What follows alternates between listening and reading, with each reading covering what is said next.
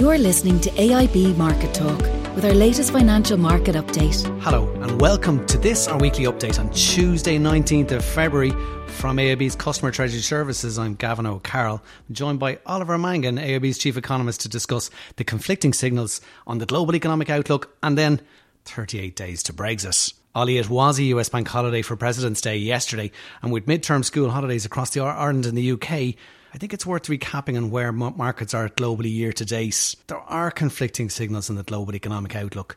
US stock markets 10% higher year to date, European indices 6 to 7% higher, oil prices 20% higher. But then we look at the bond markets, where we are seeing declining yields in Europe, stabilising at lower levels in the US. What's going on with this market dynamic, and can you try and explain to our listeners what's this year-to-date dynamic? Well, what we're seeing here to some extent is a reversal of what we saw in the closing months of last year, where stock markets fell very, very sharply, a big risk-off sentiment in market. But we've seen central banks send out signals that they're going to be very patient about increasing interest rates. They're very cognizant of the slowdown in global growth.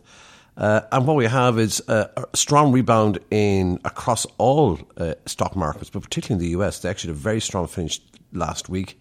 They're up 11% now year to date.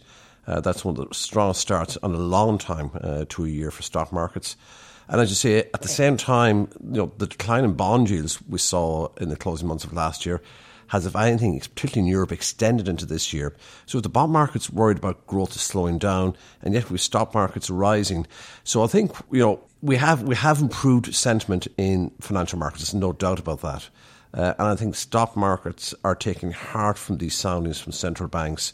We've had the Fed literally do a somersault in January. In December, it told us it was going to increase rates 3 more times. And then come January, with hardly any new data, it tells us actually we're putting policy on hold and we could easily cut rates as much as raise them. So that's, to markets, particularly stock markets, that sounds like the Fed's very sensitive to the news flow on not just the US economy, the global economy, and central banks will react to that. Whereas the data that have come out, particularly out of Europe, have been weak and underpinned the rally in bond markets that occurred towards the end of last year, and that's extended into this year. So we have mixed signals for data. I mean, look at the data. We had super payrolls for January. Last Friday. Yeah, and then we weak PMIs in Europe. So the data themselves have not been given a consistent message here. So to some extent, different markets are interpreting differently. Our earnings season in the States was quite positive as well. Yeah, it was reasonably good. Earnings are still rising, but it's not surprising at this stage of the cycle, it's not rising at the same pace it was 12 months ago, 24 months ago, and that's to be expected.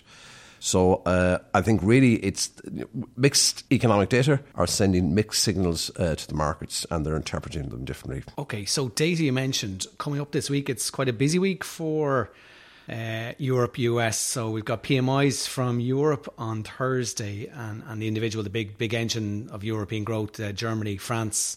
We've got the US PMIs for February also, and then we've got the IFO Business Sentiment Index on Friday, Germany. Minutes from the Fed meeting this Wednesday evening, tomorrow. Yeah, I think the PMI data are very important, and particularly in regard to Europe, because they have been the data that have pointed first to the slowdown activity in Europe, and with particularly weak figures in January. Now, it will be concerning if that downtrend and those PMIs continued and extended into the spring. So I think markets will be very focused on the European PMI data in particular that come out on Thursday. As well as that, it's February data. We also have the IFO index. It's a great index for the German economy. That's out on Friday. Markets will be very focused on that. They may be less so in the States, in the sense that there's an expectation that the data will be distorted somewhat by the very severe weather we got in late January, the government shutdown and what have you. So I think it's taken as a given that there'll be softer data or softer growth in Q1 in the States. So people will be looking more to the spring, late spring, whether we get a renewed pickup in activity in the US. So I think some form of slower growth is anticipated in the US. But the US economy has been growing very strongly. It grew up by nearly 3% last year. So people aren't just concerned about that. It's this very weak growth, both in the UK and in the Eurozone, that's bothering markets. I mean, those two economies might grow by as little as 1% this year, compared to the US growing by 3%. So they'll be paying particular attention to see whether the downturn or maybe the slowdown in the European economy, particularly the Eurozone, is gathering momentum, Is the economy stabilising, or are there signs that activity might be picking up again? And okay, we're giving the US a bit of a pass there. So we're focusing on Europe. We know the tariff story as well between China and US, but tariff stories come onto the radar for Europe as well now in terms of what the US could do, what Trump could do. That's been a story over the last 72 hours. Yeah, well, I think most focus will be on the discussions on trade between China and the US. I mean, they've been ongoing. There have been different soundings coming, but a deal was supposed to be concluded by the 1st of March. There are indications that deadline may be extended.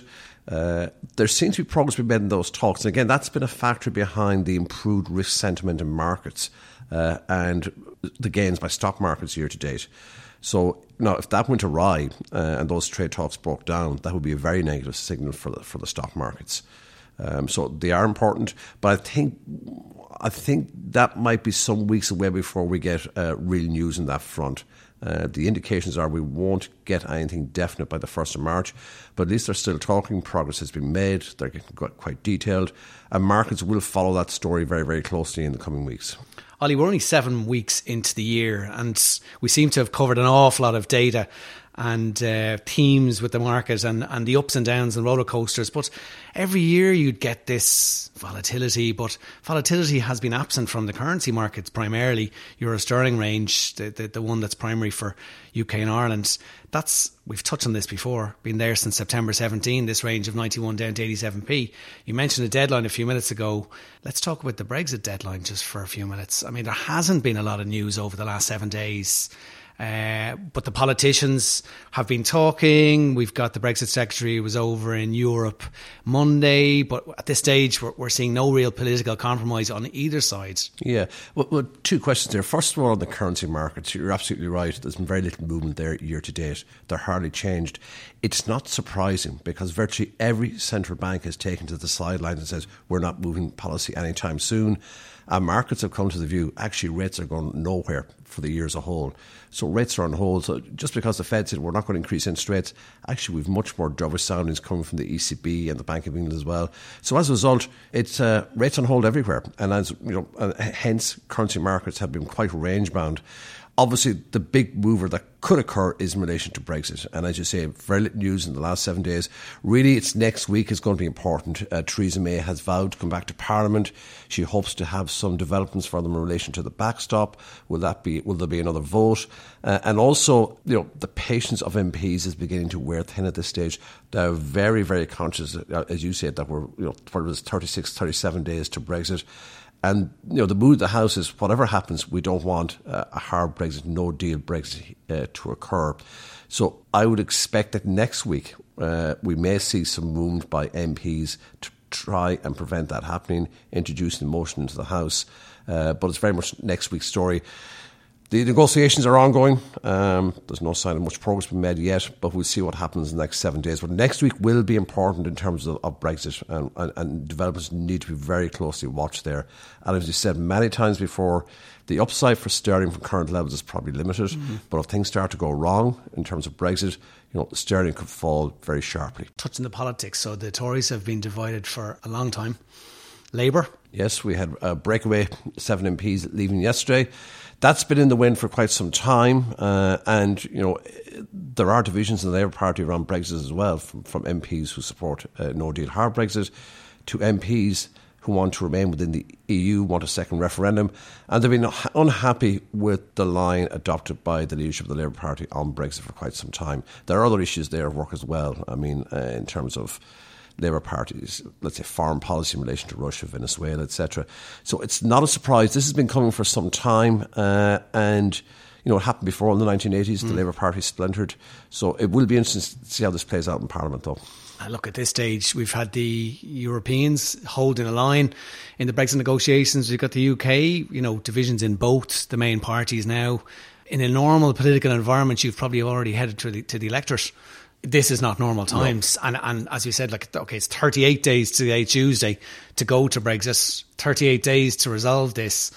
Well, I think what we're looking at this stage is a delay to Brexit. And we've spoken about this many times. I can't, even if a deal is negotiated in the next 2 weeks and signed off, there simply won't be enough time for the UK Parliament to give effect to the required legislation that has to be passed. So, and senior cabinet ministers have begun to mention this. So I think I'd be very surprised if by the end of March the UK leaves the EU. I would fully expect that they'll seek, we'll see what the circumstances are, whether they require time to pass legislation, whether they'll require more time to try and come to a common position in the UK Parliament. But I'll be very surprised if there isn't, UK doesn't seek and is granted an extension to Article 50 to delay Brexit, probably by 2 to 3 months at a minimum. Okay, Ollie, thank you. We've discussed a number of topics today, and look, we know the uncertainties in the global economic outlook, and the major central banks have become accommodative and now on the sidelines. We've seen the stock markets rallying. We've got the data this week is quite busy. Stay focused on the PMIs in both Europe and the US, specifically Europe on Thursday this week, and then we've got the sentiment index from Germany on Friday. Ollie, look forward to talking to you next week about the latest political upheavals in the UK. Thank you for your time today, and thank you to our listeners for listening and for joining our weekly update. You can subscribe to AIB's Market Talk on SoundCloud or the podcast apps for iOS or Android. Look forward to talking to you next week.